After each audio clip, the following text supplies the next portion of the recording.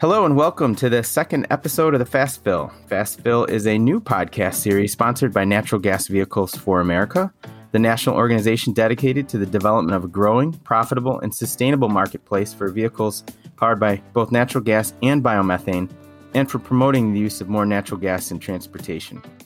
I'm your host, Dan Gage, president of NGVAmerica, and joining me today is NGVAmerica's Director, Federal Government Affairs, Allison Cunningham. Welcome, Allison. Hi, Dan. Thank you for having me. Sure. Allison, one of the most important functions of any trade association is ensuring that we advocate for our industry. We educate lawmakers on a variety of issues and really lobby for specific policies.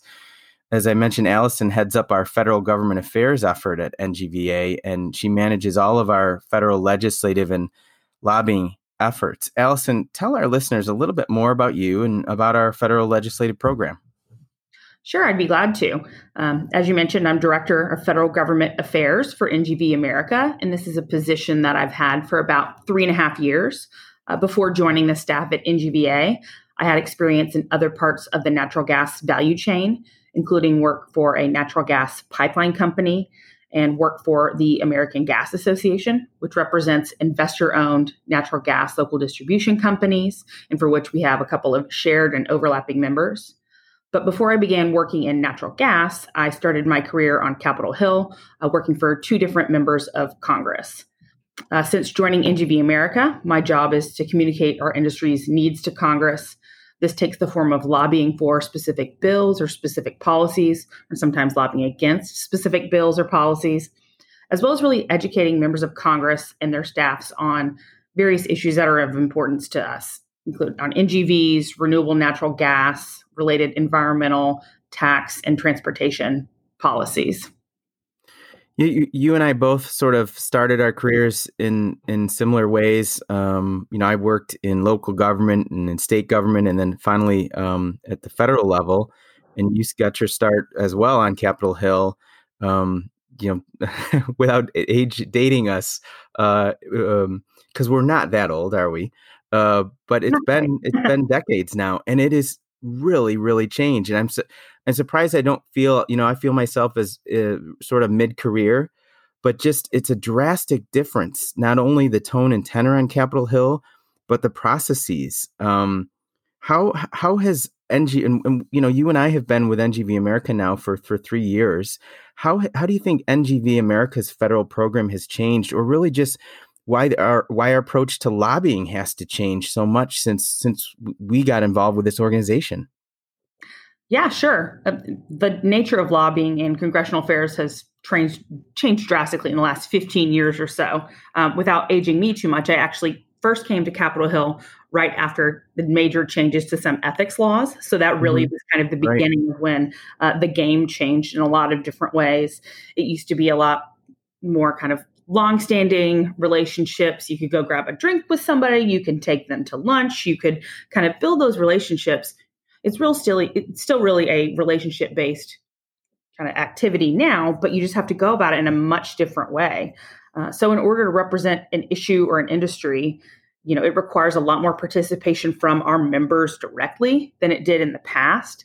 We can't take a staffer out for a drink or discuss issues that way. So it requires a lot more pounding of shoe leather, so to speak, reaching out on a constant basis, making sure we're on the Hill all the time, doing education. There's also a much more specific interest paid to kind of local ties and local interests. So that's why we're constantly asking our members across the country to reach out to whoever represents them federally with a local tie that's in place.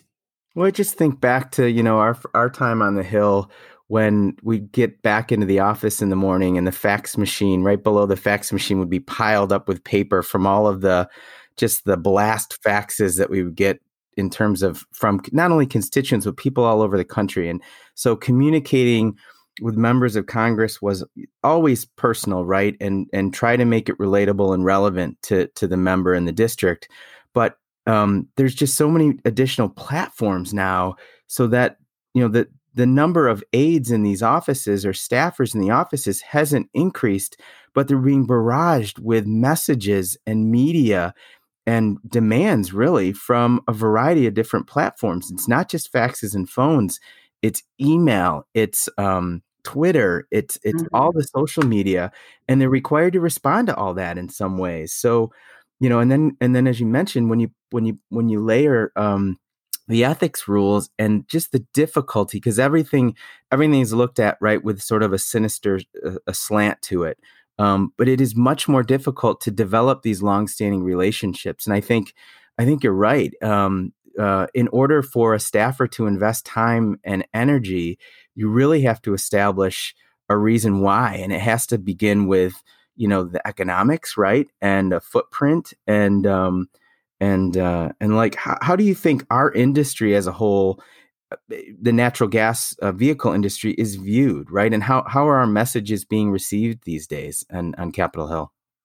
Yeah, and you're exactly right to your point about kind of some of those challenges. I also worked for a member who was just beginning a social media presence at that certain point where they were kind of learning it. It was a new frontier. I got to manage that for him. Fortunately, I understood what that looked like, but it does, they're the same 6 or 8 staff on the House side. Mm-hmm. So you have a lot more staff turnover. So that makes the job of an association even more difficult because you may have a staffer who really is well educated and knows the issues, and they're going to leave a lot more quickly than they used to because the pay hasn't changed in 30 years and the demands keep increasing. Fortunately for our industry, our messages are really well received on the Hill. We represent part of the natural gas value chain where NGVs are the cleanest heavy duty trucks in the world. They are an affordable solution to climate change. And the portion of the value chain that tends to face more scrutiny are, fortunately, not the areas we work on more directly. When lawmakers have concerns about pipelines or the environmental footprint of natural gas production, those are valid concerns. But we're able to say that we don't deal with those more directly. We provide a solution to naturally occurring methane by capturing RNG.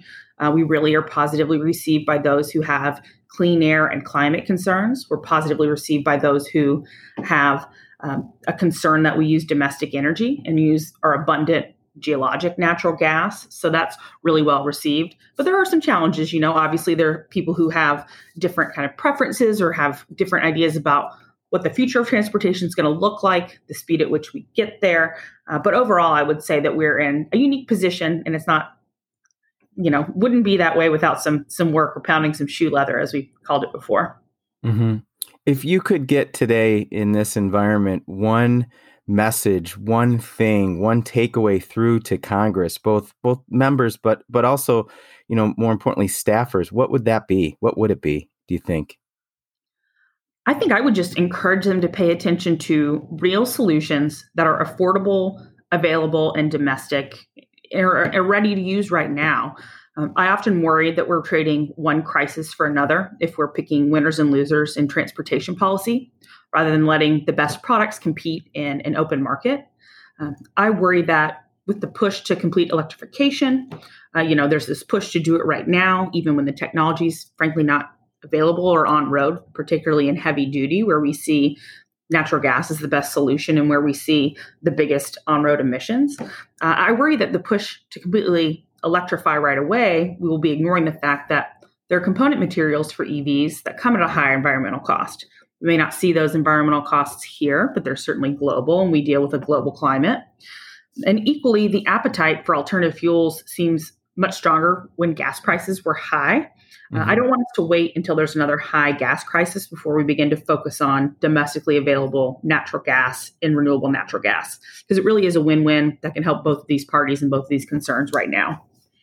Yeah, maybe towards the end we'll talk a little bit more of crystal balling and just see what November brings. But it does seem as if, the Democratic nominee, Joe Biden, has always been a compromiser, right? He's always been more centrist, but forces are really going to be pushing him to be all or nothing, sort of what we're seeing in California. And so we will have our workforce. But before we get to that, I asked you what the message would be to members of Congress. If you could share a message as a federal lobbyist back to NGV industry supporters, NGVA members, as it relates to their own advocacy message, what's your guidance for them? What do you think is the best lead in for them? Yeah, I would say both in terms of their message to Congress and our messages to one another when we're having conversations. Just don't focus too much on EVs and electric vehicles. I often hear frustration, and rightfully so, that the government is giving EVs preferential treatment in everything from tax incentives to vehicle incentives, research and development funding, et cetera. But in reality, we can't expect to compete with EVs until Congress knows more about the competition. Renewable natural gas is really a game changer for our industry, certainly, and for clean transportation. It's a completely renewable fuel that's used on road in massive and growing amounts every day. It Hmm. removes harmful emissions from our atmosphere, utilizes American made technology, and really gets rural America involved in the production of this fuel as well. So I would encourage our members to focus on that and to focus on growing our industry's profile rather than fixating on unfair treatment of natural gas compared to other fuels or areas where there is frustration that's kind of warranted. But continue to tell our story, and we'll continue to see more support in turn.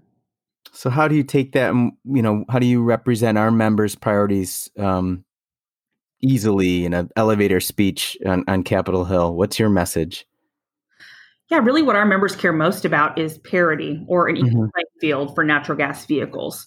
We often seek out policies that enable NGVs to compete in the clean transportation market when certain fuels may receive one incentive or another, one grant or another, or as I mentioned, tax incentives. But we really fight to ensure that NGVs are part of the clean transportation future, have equal access to funding and credits, et cetera, and really just want that opportunity to let the product speak for itself. And so, what are share with our listeners a little bit of what our major asks are as we move into, well, likely the before the August recess, and then post August, whatever can get done before Election Day, right? Or in a lame duck after Election Day. Sure. We have priorities we work on all the time. Obviously, we're recording this in the midst of the pandemic, so things Right. are quite different this year in terms of opportunities and challenges facing everyone nationally. But our highest priority remains finding a long term extension of the alternative fuels tax credit. This is a 50 cent per gallon credit for all natural gas used in transportation. So that would be CNG, LNG, and RNG, as well as other alternative fuels like propane and hydrogen. So we've really been the leader in Washington in getting that extended. We were successful in achieving a 3-year extension at the end of 2019. And we're really hoping to get longer term, more predictable extension of that in the future. This year, we've been focusing a lot on access to funding opportunities for the build out of alternative fuel infrastructure as part of an alternative fuels corridors program. A lot of this is being discussed because surface transportation reauthorization is working its way through Congress this year. We've also been focused on tax parity for liquefied natural gas and inland waterways and relief of the federal excise tax on heavy duty natural gas trucks. We also support funding for sustainable transportation partners like the Clean Cities and for various natural gas vehicle research and development dollars, which we pursue in the appropriations process. And yesterday we had a group conversation with some of our federal government affairs committee members regarding the FET and that effort. And so I know we've been supportive of that. It hasn't been our main focused ask because we do have some other probably more important priorities from a natural gas specific perspective. But tell us a little bit about the FET and what that movement is and how that might encourage not only new purchases, but also purchases of cleaner tech, right? Sure. The FET, or the federal excise tax, is a 12% tax that's levied on the cost of a new heavy duty vehicle. So, in the instance of natural gas trucks, this is 12% on the base cost of a truck. Unfortunately, because natural gas trucks are a good bit more expensive than kind of newer diesel counterparts, that 12% is assessed on the higher base cost. So then you just kind of get an increasing kind of snowballing effect of a more expensive truck, a higher tax, and it just really makes it more difficult for fleets to make an ROI or reduce their buyback periods so that they can Mm-hmm. make those clean investments and make the business case for them. So we have been working with a coalition that's been seeking to have a 2-year holiday for the FET, essentially just kind of not charging people that tax for 2 years with hopes that It can aid in the truck sales market, the truck manufacturing market, and other pieces of the economy that have really been down and impacted by the pandemic. So that's something that we have been supportive of. There have been other efforts ongoing to completely repeal the federal excise tax on heavy duty trucks.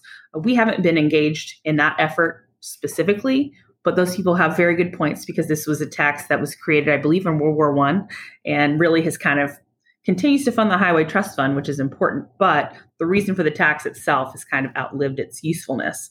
So generally, what we ask about in non-COVID times is just that the FET be applied to natural gas vehicles in a way that's really comparable to other diesel trucks, where we're not penalized because our trucks are more expensive. We pay the same kind of fair share.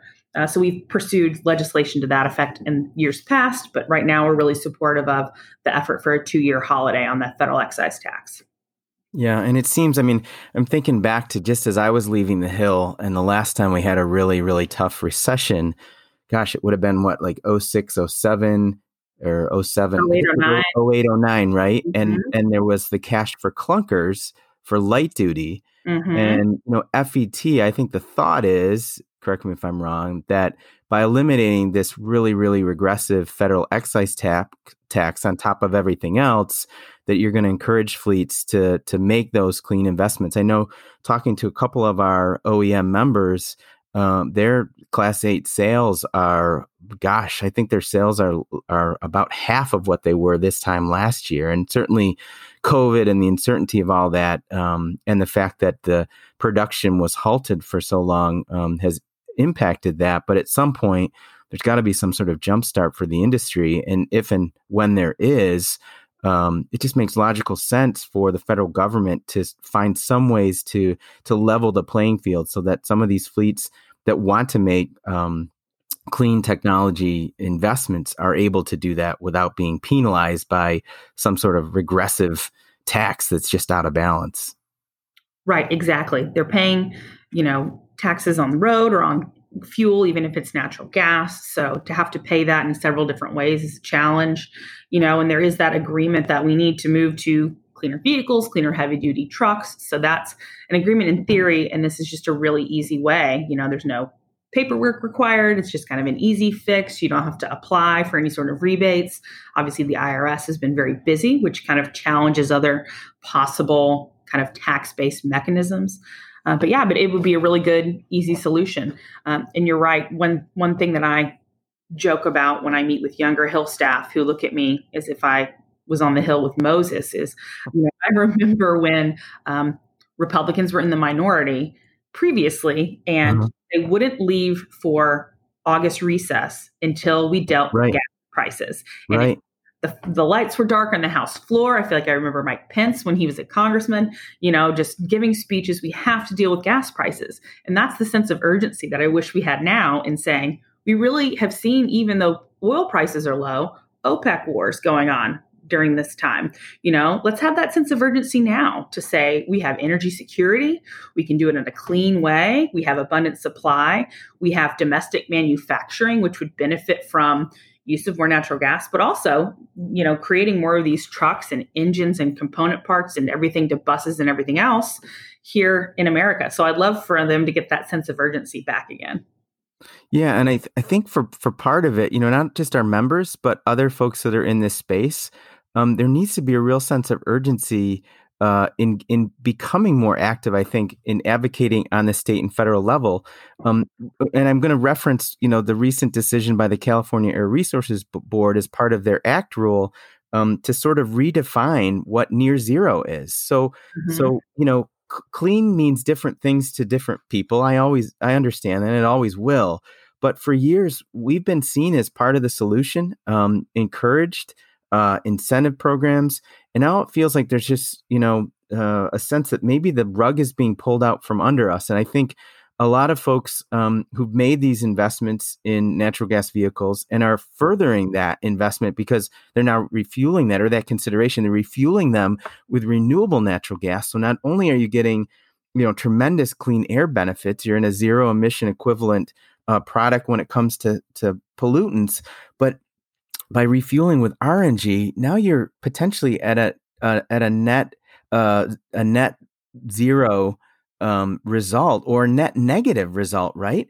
Mm-hmm. Um, and yet there are folks that say, well, that shouldn't matter because it props up or supports an oil and gas industry. And that's really frustrating. I think that's going to be our challenge, right? As we go into these new sessions in state houses and Congress, to remind folks that we've been investing. It is a solution that provides real impact, cost-effective impact today, and it's scalable, it's commercially available, and we're not going to be waiting decades for technology to develop and then become affordable. Right? We've got it today, and so that's a big challenge for us. And being, I think, our industry being able to still access funds that are available. Although you and I've talked at length the fact that the federal government and especially state governments that have been very generous in incentivizing the purchase of clean technologies.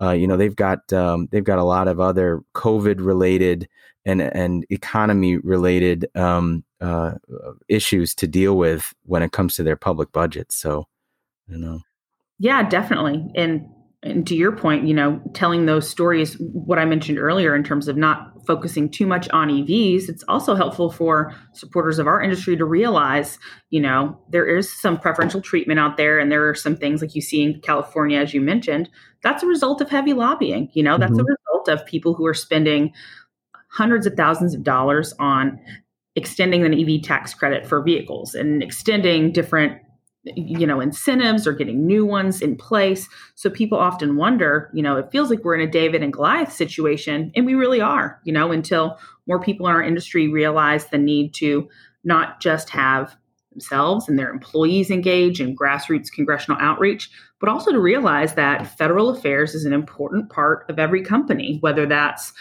hiring somebody in Washington to represent you or having somebody in-house. I think that's a difference as well in kind of our association's lobbying over the past decade or so. Is members used to say, we don't need a lobbyist because that's why we have the association. Right. But now really, it's not the fact that we've changed. In fact, we've, had, I believe, become more effective and more engaged and kind of are leaders in the clean energy space and work with other partners more effectively than ever before. But you have to realize that now you have new players in the field, different auto manufacturers who have budgets that will dwarf others. They partner together. There are new associations and there are other kind of organizations that spend millions and millions of dollars. And frankly, we need to be able to keep up. Mm-hmm. Mm-hmm. Yeah, well, I hope that folks listening today, if they're not engaged in NGVAmerica's state or federal government affairs activities, that they would consider doing that. It's really, really important, especially as we go into, the election season this fall and then whatever the resulting legislative introductory bills and packages will be come January. Thanks, Allison, for joining me today. Appreciate it. Thanks to all of you, too, our listeners, for tuning in. For more information on NGVAmerica's federal program, visit our website at NGVAmerica.org. There you can sign up for NGVA, our weekly newsletter as well. You can share comments with us on today's podcast via email at info@ngvamerica.org. And be sure to follow us on all your favorite social media platforms, including Facebook, Twitter, and LinkedIn. And on behalf of Allison Cunningham and the entire NGV America team, I'm Dan Gage. Thanks for joining us. You just experienced the Fast Fill. We'll see you next time. Thanks, Allison. Thank you. Bye-bye, all.